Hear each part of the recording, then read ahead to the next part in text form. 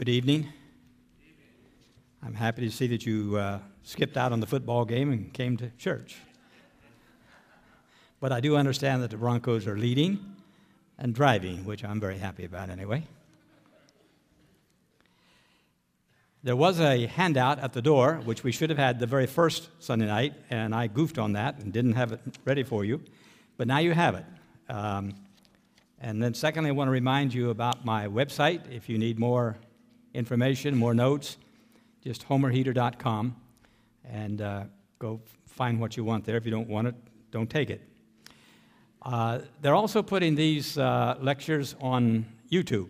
So if you want to go to YouTube and review, if you have the courage to listen to it twice, just go into youtube.com and then type in my name, and you'll find the videos there for that. There are 6 dates that are very important for the understanding of Jeremiah. Now, I gave you a whole bunch in the handout, but there are 6 that I want you to really be thinking about. The first one is 640 BC. What happened in 640? Josiah became king. How old was he? 8. And then he began to do reforms and so on. Then in 627, what happened? Jeremiah became a prophet. God called him as a young man to the prophetic ministry. And then in 609, what happened? Josiah was killed. What else? The Assyrians were defeated at Haran, even though the Egyptians went to help them, and Josiah tried to stop the Egyptians, and he was killed in the process. Number 3, they put Jehoahaz on the throne in 609. How long did he reign? 3 months. And then Pharaoh Necho came back from Haran, and on his way south, he stopped at Jerusalem and said, I'll decide who's going to be the king. And he took Jehoahaz into captivity in Egypt and put his brother on the throne, whose name is Jehoiakim. Okay? And he ruled how long? 11 years. All of that happened in 609. So you can see that that was a very traumatic year. 605, what happened? Number 1, the Assyrians were utterly defeated at Carchemish. And we don't hear of them again in history. They don't disappear, but as an ethnic, political power, they disappear. 605 is also important because Nebuchadnezzar, who at that time was the general, his father Nabopolassar was the king, heard that his father had died, and he rushed back to Babylon to take the crown and become the king of Babylon. He also apparently sent messengers to Jerusalem and said, I want you to send your mortgage money not to Egypt, not to Assyria, but to Babylon from now on. And he took into captivity at that time Daniel, the young man, and the 3 men with him. And in 605, Jehoiakim said to King Nebuchadnezzar, I will submit to your authority. I will obey you. I'll send my mortgage money to you every month, and I will not rebel against you. It takes an oath to do that. King Nebuchadnezzar said, fine. He went back home. Then we come to 597. What happened in 597? He broke his promise and proceeded to rebel against Babylon. King Nebuchadnezzar was probably fighting off in the east somewhere, and that made the people in the west think they could get away with it, like mice playing with the cat. And when Nebuchadnezzar got his act together, he came back to Jerusalem, and the people said, uh-oh, we made a big mistake here. And so what they did was apparently, the Bible doesn't say this, but apparently they killed Jehoiakim. We say that because he died, and he was young, so he didn't die of old age. And in an effort to say to King Nebuchadnezzar, we're sorry, it wasn't our fault, it was his fault, and we killed him for you. And they put his son on the throne, whose name was Jehoiachin. And how long did he reign? 3 months. So we have 3 months, 11 years, 3 months. And when Nebuchadnezzar said, all right, I'll listen to you this time, and I'll let you off the hook this time, but you try this again, and you have had it. And so he took young King Jehoiachin and his mother and a bunch of the royal officials and so on, some 3,000 people, into captivity at that time. And he put another son of Josiah on the throne, whose name was Zedekiah. And Zedekiah rules how long? 11 years. 3 months, 11 years, 3 months, 11 years. Jehoahaz, Jehoiakim, Jehoiachin, Zedekiah. And Zedekiah also took an oath, I will always obey you. But he was fairly young, and he was a vacillating king. And he was under the control of some of the elders, older men in the city, some of the military officers and so on, and they decided the time was ripe again to disobey King Nebuchadnezzar. There's a marvelous chapter where King Zedekiah and a bunch of the ambassadors from Tyre and Sidon and Moab and so on are all gathered around the big executive table, plotting revolt. And Jeremiah comes in to the room, and I can imagine that Zedekiah says, oh no, here comes Jerry again. And he had yokes on his neck, a bunch of wooden yokes. And he took each yoke off and put it on the neck of the ambassadors that were there and said, this is the yoke of Babylon that you must submit to. But they didn't. They were foolish enough to revolt against this powerful force called Babylon that God had already told them that he was using in a divine way to discipline his people. And this was going to happen no matter what they did. But they still revolted. So Nebuchadnezzar came back, and date number 6 is 586. What happened in 586? In 588, the army came and encircled the city, put it under siege, and began to starve them into submission. 18 months later, they broke through the walls of the northern part of the city and began to pour in. And when this happened, King Zedekiah and his advisors sneaked out through the south wall, headed for the Arabah down near Jericho. And the armies of Babylon overtook him, captured him, took him up north to Riblah, where King Nebuchadnezzar was seated on his throne. And the last sight that he saw was his boys being killed in front of him. Then they poked his eyes out, put him in iron fetters, and took him to Babylon. And that ends that first temple period, because they tore the temple down, they tore the city down, and so on. Tonight we're in chapter 7. And in these early chapters, up to about 20, there are no dates given, so we have to kind of guess that. But we have a thing here which I'm calling the vanity of religion. Most people call it the temple sermon because it was preached at the temple. And there's a parallel chapter to it in chapter 26 where Jehoiakim is the king. So this probably took place in Jehoiakim's reign. This chapter doesn't talk about the political implications of this, but chapter 26 does. After he had finished his sermon in chapter 26, the people and the priest and the prophets all got together and said, this man must die because he's speaking against our city.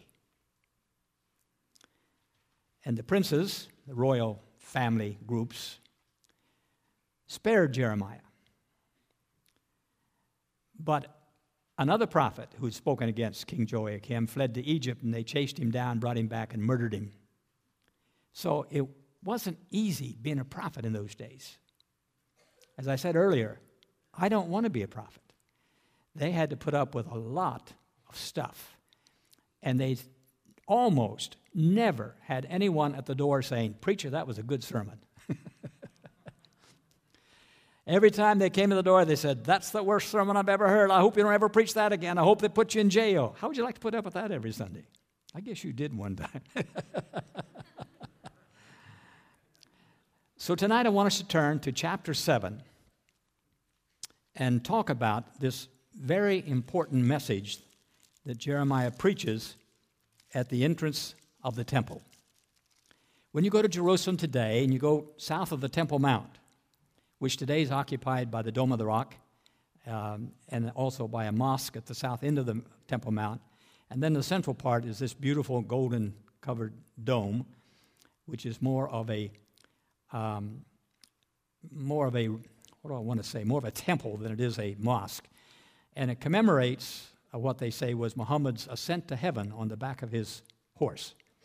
And so Jerusalem is, in the Muslim world, the third most holy city, with Mecca and Medina being the first two, and then Jerusalem being the third most holy city. That whole area today is, of course, controlled by the Muslim authorities, and Jews are allowed to come on the mount, but only one at a time. And so there's some more conservative Jews who are determined to get up there, and they need 10 of them to have a prayer group, a minyan they call it.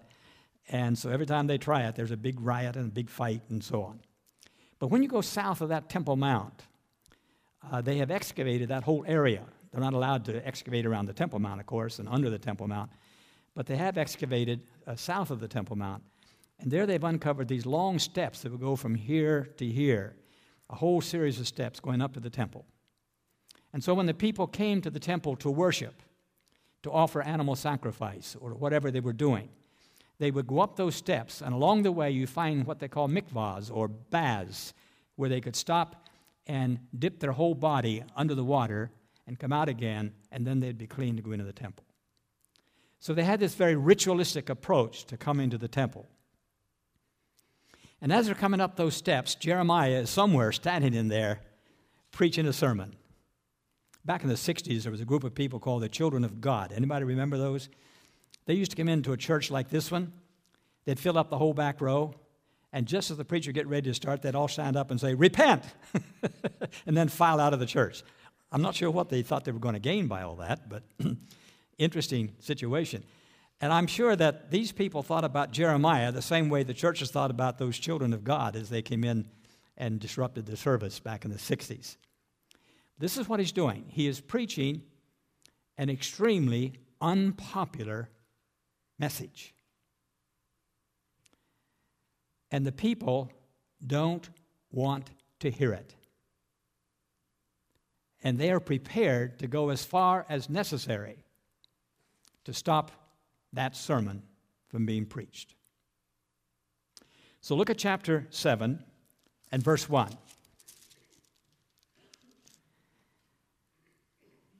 In verse 1, we have the participants, 1 and 2.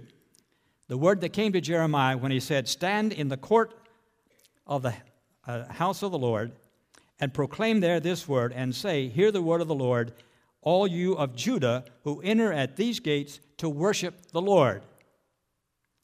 All right, let's pretend this is on Sunday morning. And Jeremiah is standing out by the front doors, and we're all coming in to worship. And he says to us as we come in, "I've got a word for you. I've got a message for you." We all stop to listen to him. What does he have to say? And so that brings us to the first thing. In verses 1 through 7, we have the misplaced confidence. The misplaced confidence. Pastor Bill was talking about this morning. He was sort of reading my mail this morning when he was preaching. And I like the one about the alcohol on the lips, because that is a misplaced confidence. We are putting confidence in something for our well-being that we shouldn't. It doesn't work. And these people were putting their confidence in the temple itself. The temple is here.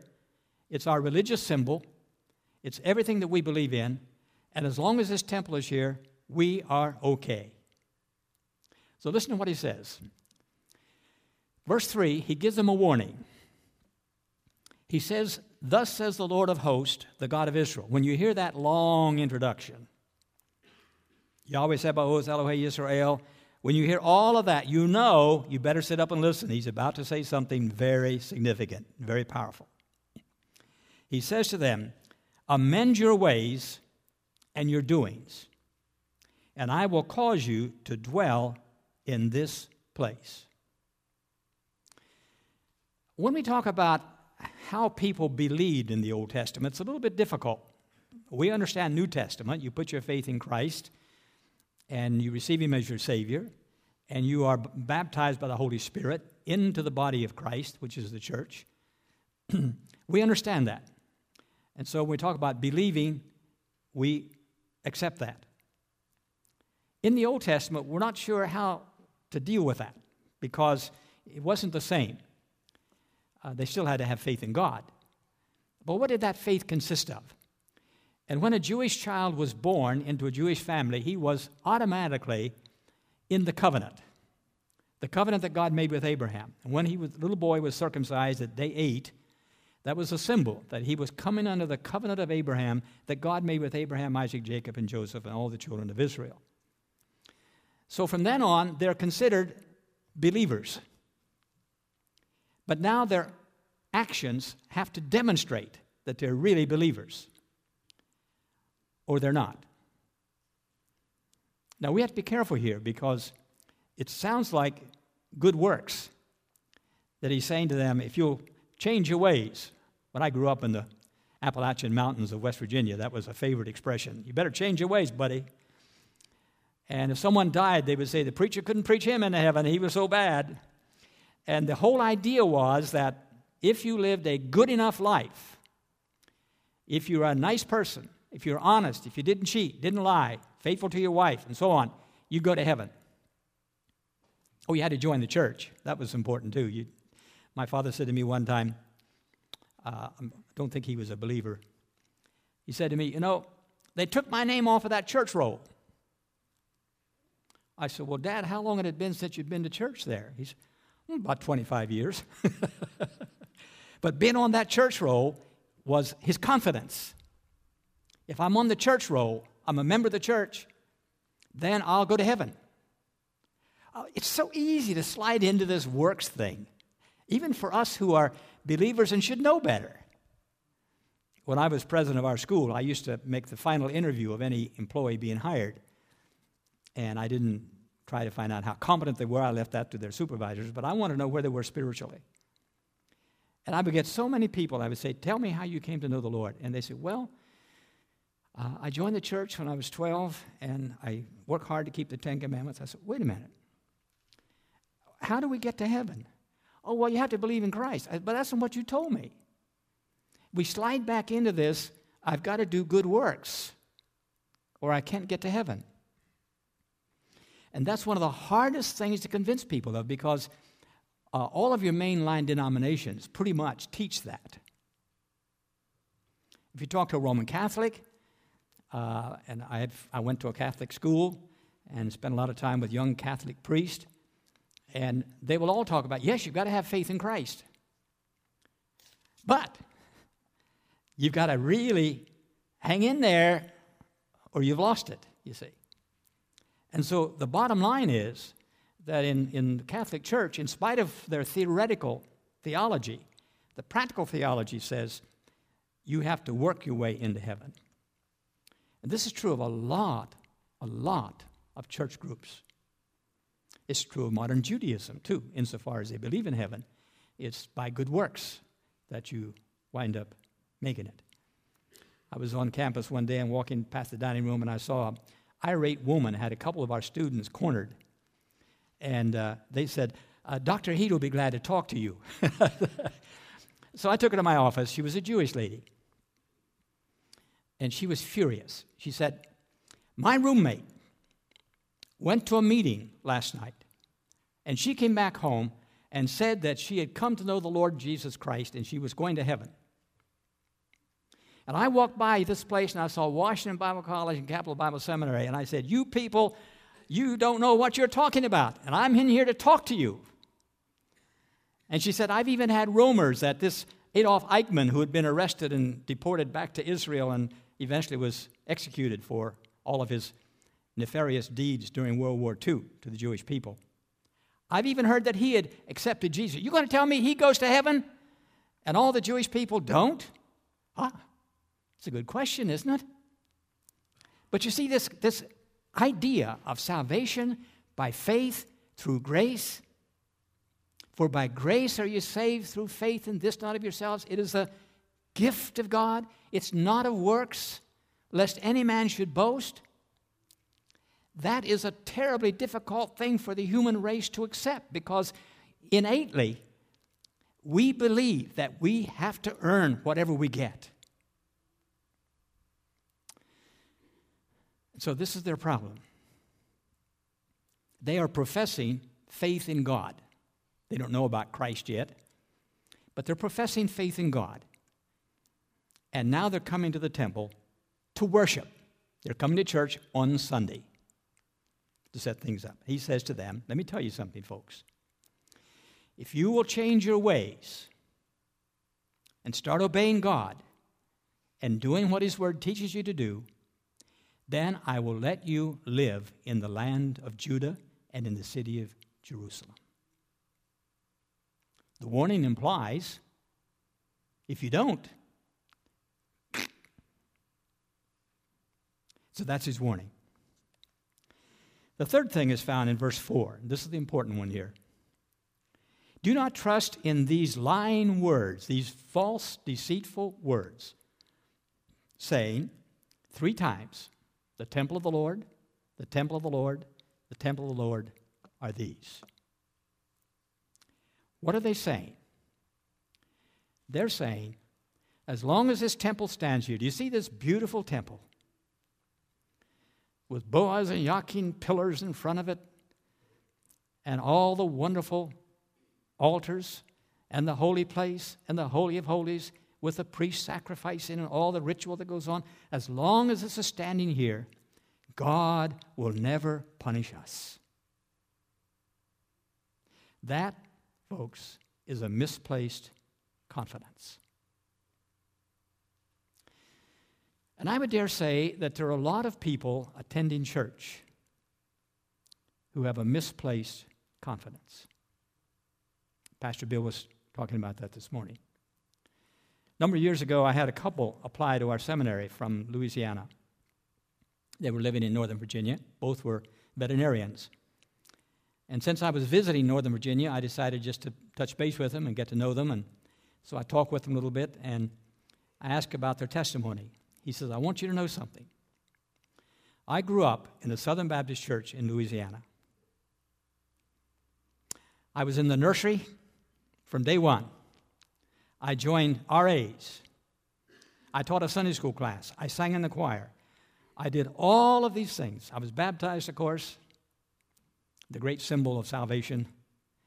And if I've been baptized, I'm okay. I had all of that, he said. But one day I realized I did not know the Lord. So he said, I accepted Christ as my Savior, and so did my wife. I said, I have a question for you. I said, okay. He said, are you sure you're saved? But you see, I can spend my life in church, and because I think we baptize our children so young, I'm not saying we shouldn't, but I'm saying we baptize them so young, they have this little symbol, and then they can depart and go their own way and leave the church and everything else, but they can still say, I was baptized. In some way, ipso facto, that makes them a child of God, and they're going to heaven. No matter what they're doing, no matter what they're doing, no matter how they're living, they're going to say, I'm okay.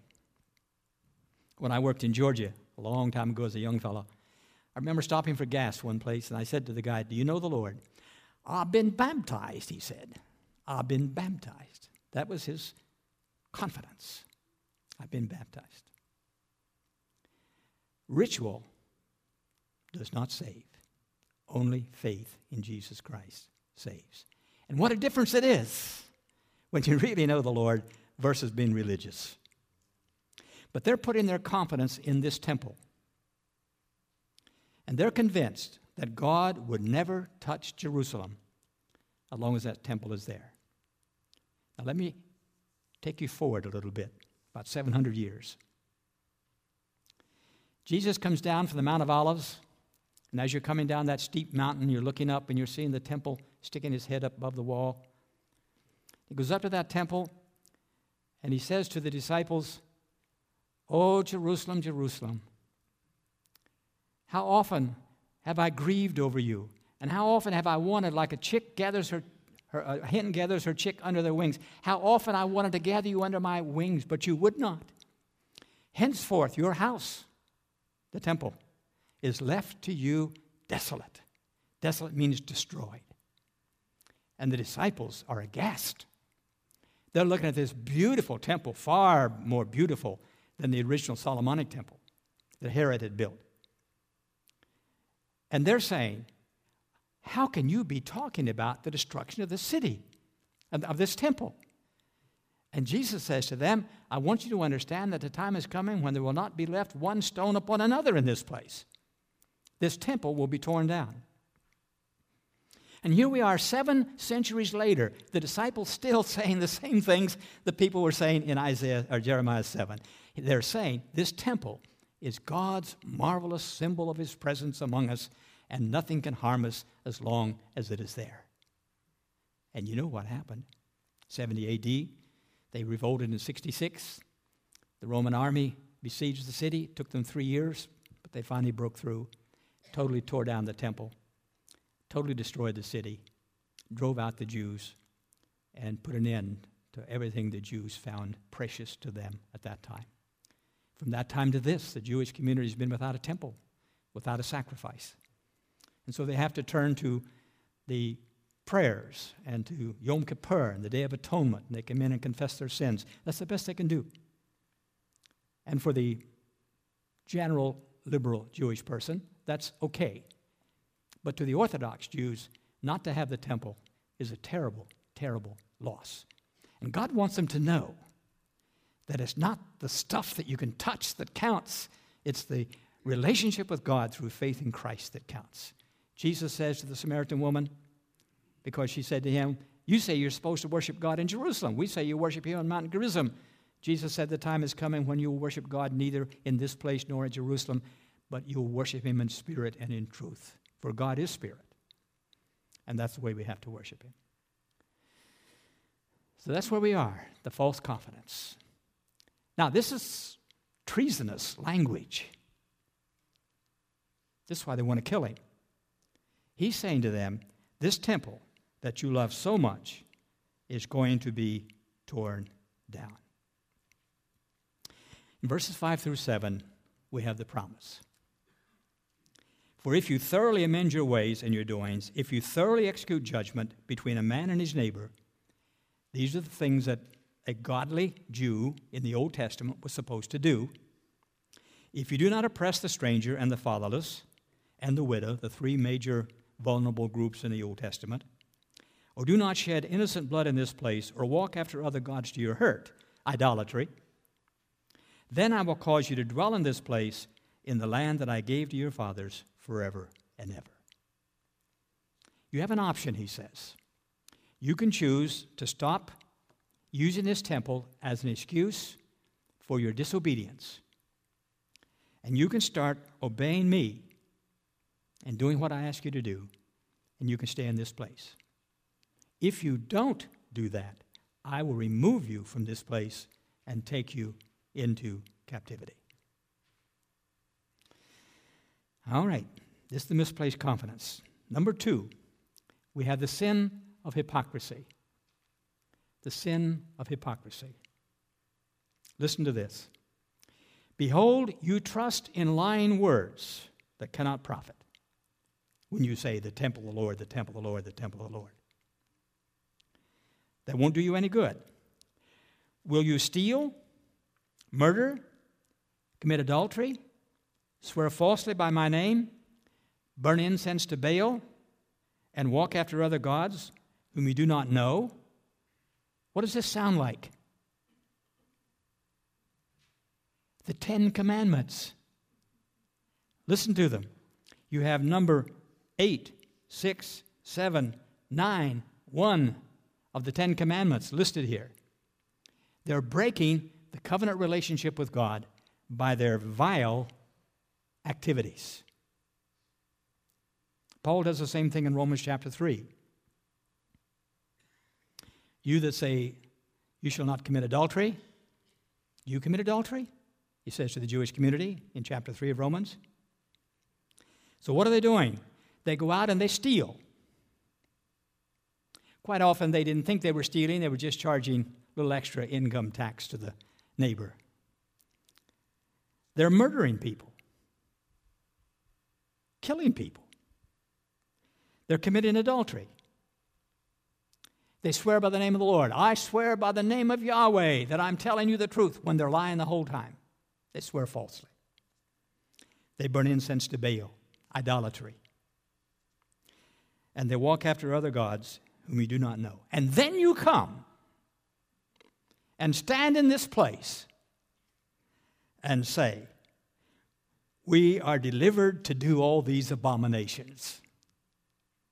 Now, I don't think they actually said that. I can't imagine that a worshiper would come into the temple and say, God, I thank you that you've delivered me from all my sins so I can go do some more of them. But Jeremiah says, in effect, this is what you're saying by what you're doing. You're saying that if I come into this temple and offer an animal sacrifice, I can then walk out and do anything that I want to do. Lie, cheat, steal, commit fornication, commit adultery, worship other gods. I can do any of these things that I want to do because this temple has protected me.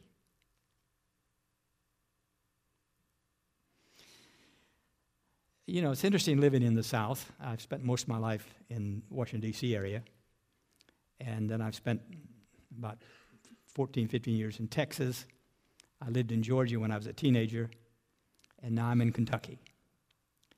And everybody I talk to is a Christian, except for the Pakistani doctors that live over here in Waitsboro.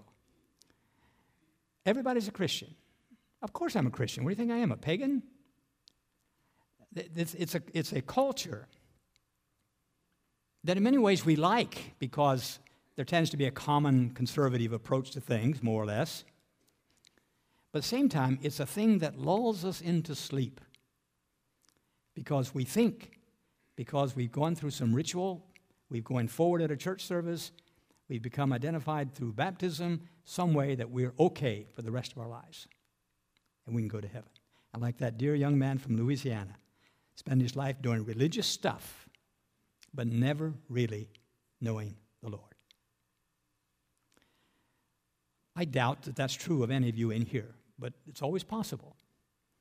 And it's important that you examine yourself to see whether you're in the faith. Do you really, really know the Lord? Because we all have our rituals. We have our rituals here. If our pastor didn't give an invitation every Sunday, he'd hear about it. I remember taking my sister and her family to a church in Alabama one time where I was trying to get them out of their dull, dumb church into one that would teach them the Word of God. And my sister on the way home said, they didn't give an invitation. What if someone wanted to accept the Lord? I said, well, they could do it. You can accept the Lord any place, anytime, anywhere. You don't have to come forward at a church service for that to happen. But we have this ritual that we think we have to do or things aren't right. Or that we have to meet in a building like this. This is the church. No, it's not the church. This is a building. It's a nice building. But we're the church. If we met in the parking lot, that would be the church. If we met at my house, that would be the church. We mustn't lean on ritual. It will not save us. And if we cling to it too tightly, it could even do the opposite and lead us into a dullness of spirit that makes us think we're believers when we're not really believers. You able to say amen to that tonight? Don't get mad at me now. Okay. There's a way you can stay in this city, says Jeremiah. You can stay in Jerusalem. You can keep your businesses. You can keep your homes. You can keep your families. You'll still be under Babylonian control, but you can stay here. You mess around and try to play games with me and live lives of debauchery and come into this temple and act religious. He said, it's not going to happen. It's not going to happen. Verse 10 of verse 11. Has this house, which is called by my name, become a den of thieves in your eyes? Does that sound familiar to you? Remember when Jesus went into the temple and he became so angry when he saw these people acting like bankers instead of like priests? They were selling stuff. If you came from another country, you had to go in and exchange your money for their money. As if you went to Great Britain, you have to change your money into pounds and so on. You had to change into the temple money. And when they changed into temple money, like a lot of countries, they added a whole bunch of stuff on top of it, so you got 80 cents on the dollar or whatever when you traded your money in. They were changing money. They were buying and selling animals. If you want to offer a sacrifice, you got to have a lamb, right? We have some for you right over here. There's a nice one without any blemish. We'll sell that to you for $25. So they were really in the money business. And Jesus gets so upset, he picks up a whip and starts driving them out of the temple and says, have you made my Father's house a den of thieves? And Jeremiah says the same thing here, 700 years earlier, that they've done this. But he says in verse 12, I want to give you an example. The example of Shiloh. Shiloh was a small town in the hill country, and when the children of Israel came out of the desert and crossed the Jordan under Joshua, came into the land of Gilgal, they moved on in. Eventually, Shiloh became the priestly center for the nation. It's where little Samuel was taken by his mother and left there with Eli, the high priest. The tabernacle was there, not the temple. They had the big tent that they used for their worship services. And the high priest was a fellow by the name of Eli. I like the description of him. He was a big, fat guy, and he was pretty well blind. I think he probably had cataracts. He didn't have Dr. Huffman around to straighten him out on that. And when he got the bad news of what had happened, he fell off the bench and broke his neck. That's when it says he was heavy, and he fell off the bench and broke his neck. Eli was a good man, but he was a weak man, and he had boys who were following him in the priesthood who were wicked. They would wait at the gate of the temple or the tabernacle, and they would say, we want nothing but the best meat. Don't give us this other stuff. They said, but the law says do it. I don't care what the law says. I want my meat now. It even says they lay with women at the tabernacle, possibly because of religious ritual, the Canaanites. I don't know for sure. But they were an immoral bunch of men. And Hannah takes her little boy, who's probably 4 years old, and leaves him with that bunch. Can you imagine? Because she had said to the Lord, if you'll give me a boy, I'll give him to you. And that means I'll give him into your service at the tabernacle.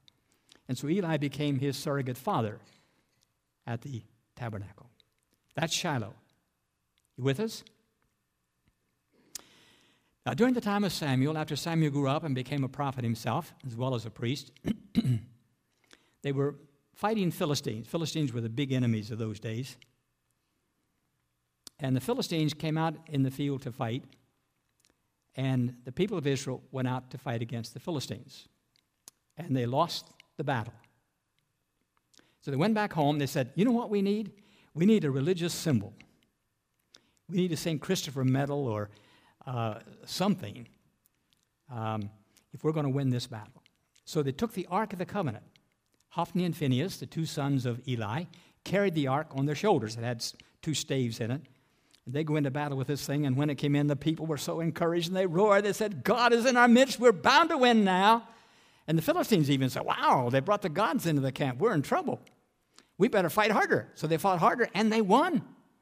And the Israelites were defeated again. Hophni and Phinehas were killed, and the Ark of the Covenant was captured. The Bible doesn't tell us this, but archaeology does. Philistines went so far as to go to the city of Shiloh and tear down the tabernacle and destroy the city, about 1100 BC. So Jeremiah says, look, guys, if you think this religious symbol will prevent you from getting into trouble, I want you to go up to Shiloh. It's only about 40 miles up the road. Go up to Shiloh. I want you to see what God did to that place when they rebelled against me.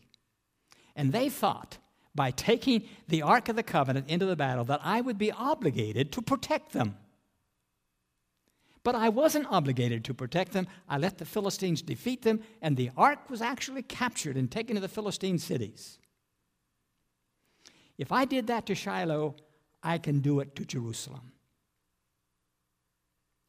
And after all of this history, the disciples are still saying, Lord, could anything possibly destroy this temple? And Jesus said, you better believe it. I will destroy this temple because people have used it as a cover for evil instead of really worshiping me and knowing me and walking with me.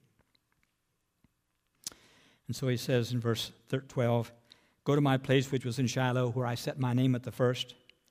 See what I did to it because of the wickedness of my people? And now because you have done all these works, says the Lord, I spoke to you, says the Lord, rising up early and speaking, which is a way of saying I really did this. I kept intensely speaking to you, but you did not hear, and I called, but you would not answer.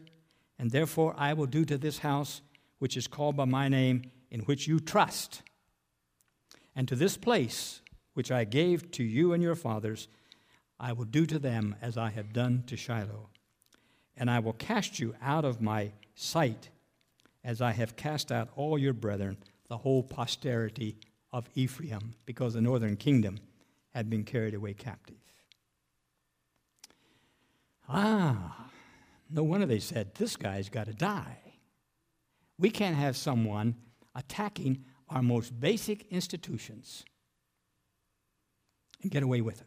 We've got to kill him. But the princes protected him. And so we come to a conclusion, beginning in verse 16. Therefore, do not pray for this people, nor lift up a cry for them, nor make intercession to me, for I will not hear you. To Jeremiah the prophet, he says, I don't want anybody interceding for this people. The die is cast. It's going to happen. Now, we'll discuss that week after next, God willing, when we come to chapters 18 and 19. Because there was a time during which Israel, Judah, could have repented and could have stayed in the land. But that time, at some point, passed. And here it is past. He's saying to them, because of the hardness of your heart, because you're determined to kill me, the messenger, because you're rejecting all that God is saying, and because you think this temple is going to protect you, therefore, you're done for. Your judgment is coming. So don't bother praying for them. Then it says to Jeremiah, and this is an aside now, it's not part of the sermon, do you not see what they do in the cities of Judah and in the streets of Jerusalem? Take a look around, Jeremiah. Do you see what these people are doing? The children gather wood. The fathers kindle fire, and the women knead dough to make cakes for the Queen of Heaven. And they pour out drink offerings to other gods, that they may provoke me to anger. Whom are they worshiping? Tell me. It's right here in the text. Who is it? The Queen of Heaven. Do you ever hear that expression? I was reading Jeremiah in a Hebrew class at Catholic University one time, and I was the only non-priest in the class. And these guys had never seen this passage before. I don't think they'd read their Bibles that much. And so we're reading along, and they come to this Queen of Heaven, and they looked at the prof, and they said, wow. Because the Queen of Heaven is today the designation for the Virgin Mary. And the prof said, yep, that's it. Next verse. The Queen of Heaven in Babylonian days and Assyrian days was the goddess Ishtar. We've talked about fertility cult and all of that before. This is part of that. The Babylonians, the Assyrians, they all had this virgin whom they worshipped. And the Queen of Heaven was the one that the Judean people, particularly the women, it probably had to do with fertility and making sure they had a baby and could get pregnant and so on. And so they baked cakes and offered them to this goddess so that they could get the blessing of God in their lives and have what they wanted. And God says, this provokes me to anger. They should be coming to me. I stopped at an airport one time in Kansas City, I think it was, and they were supposed to pick me up at the airport. Somebody was. And I waited and waited, and finally some young lady drove up in a car, and I got in, and she said, I'm sorry I'm late. I was listening to the radio because I was trying to find out from the horoscope what day I should get married on. So as we went, we started talking, and I started talking to her about the Bible, and she says, oh, I don't believe that stuff. Incredible how people can reject God and accept everything else. And that's what these people were doing. And yet, if you would have said to them, are you a good Baptist? Oh, yes, indeed. I give my tithe. I go to church twice a year. I'm really a good Baptist, you see. He says, verse 19, do they provoke me to anger, says the Lord? Do they not provoke themselves to the shame of their own faces? Therefore, thus says the Lord God, behold, my anger and my fury will be poured out on this place, Jerusalem, the Temple Mount, on man and on beast, and on the trees of the field, and on the fruit of the ground, and it will burn and not be quenched. My judgment is going to come. I want to show you two religious symbols. This is the god Baal. You can see that he's standing with his arm raised up, probably holding a lightning rod or something like that in his hand. We don't know what. Because Baal was the storm god. He brought rain. And obviously, if you live in California today, you'd be calling on Baal for some help because it's the driest the state's been since they've been keeping records. So these nature religions, which is what these are, nature religion says, I live close to the ground. This is where I live. This is where I raise my crops. This is where I do all these other things and so on. This is where most people lived. And since most people were half pagan anyway, particularly as you went north, they were worshiping all of these deities.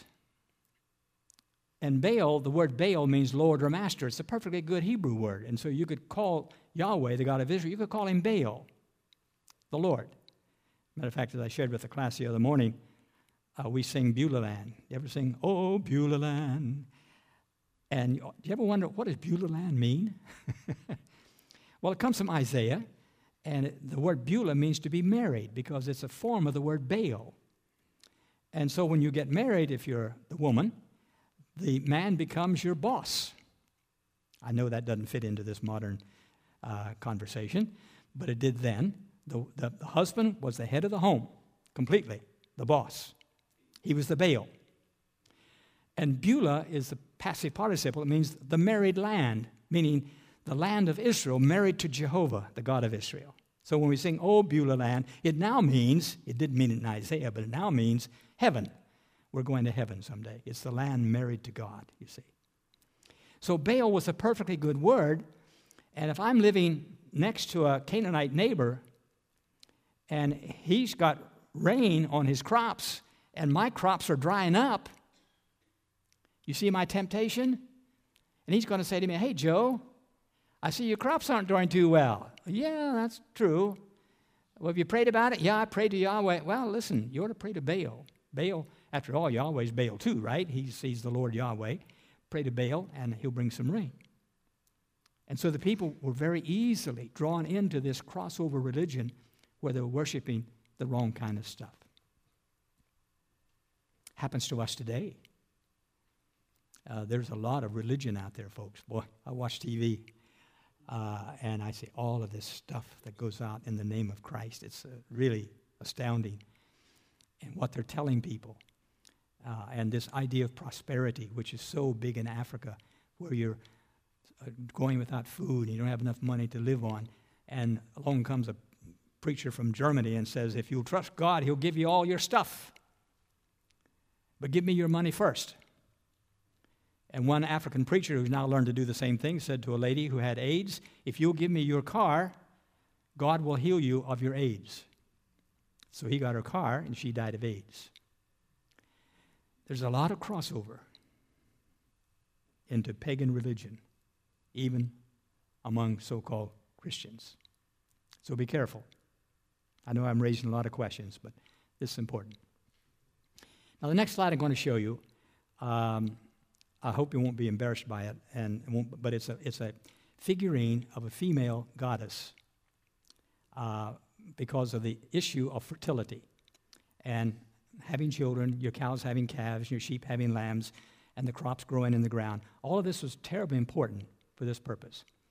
And so it's usually an emphasis on the breast, you can see, because they sustain and provide nourishment and strength. And so particularly the ladies worshiped this kind of a deity because they wanted to make sure they had babies. They wanted to make sure that the babies lived. They wanted to make sure that the crops grew. And so this fertility cult was extremely important in the ancient world. And everybody was doing it except the Israelites. They're the only ones who were told, you cannot make an image after anything. You've got to worship me in spirit. They said, Lord, that's hard. All my neighbors have stuff that they can set on the mantle and pray to. And I can't do that. And that's very, very difficult. Oh, it's hard to be faithful to God and to worship Him and Him alone and no one else. And not to allow yourself to be enticed into a world of religion that sounds good but isn't good. We're being told today that a lot of people in this country are spiritual. By spiritual, they mean they're interested in God, they're interested in religion, and you can turn that off if you would. But they don't want to go to church. They don't want to go to church. But they're religious, they're spiritual. Now, going to church doesn't make you spiritual. It's a means of grace. When you hear the word and you fellowship, it helps you to grow. But just the idea of attending church doesn't do anything for you. You can attend church and sit thinking about the football game and who's winning and losing and not hear a word Pastor Bill's saying and go home and forget the whole thing. Going to church by itself doesn't do anything. Being baptized by itself doesn't do anything. Tithing your money doesn't do anything. It's my personal faith in Jesus Christ. And we of all people should know that and should rejoice in it. So let me encourage you in your faith in the Lord Jesus Christ to walk by faith, not by sight, and to learn what it means to trust Him completely for whatever happens. Thank you, Lord, for the word. Thank you that you've called us to be obedient. Help us to know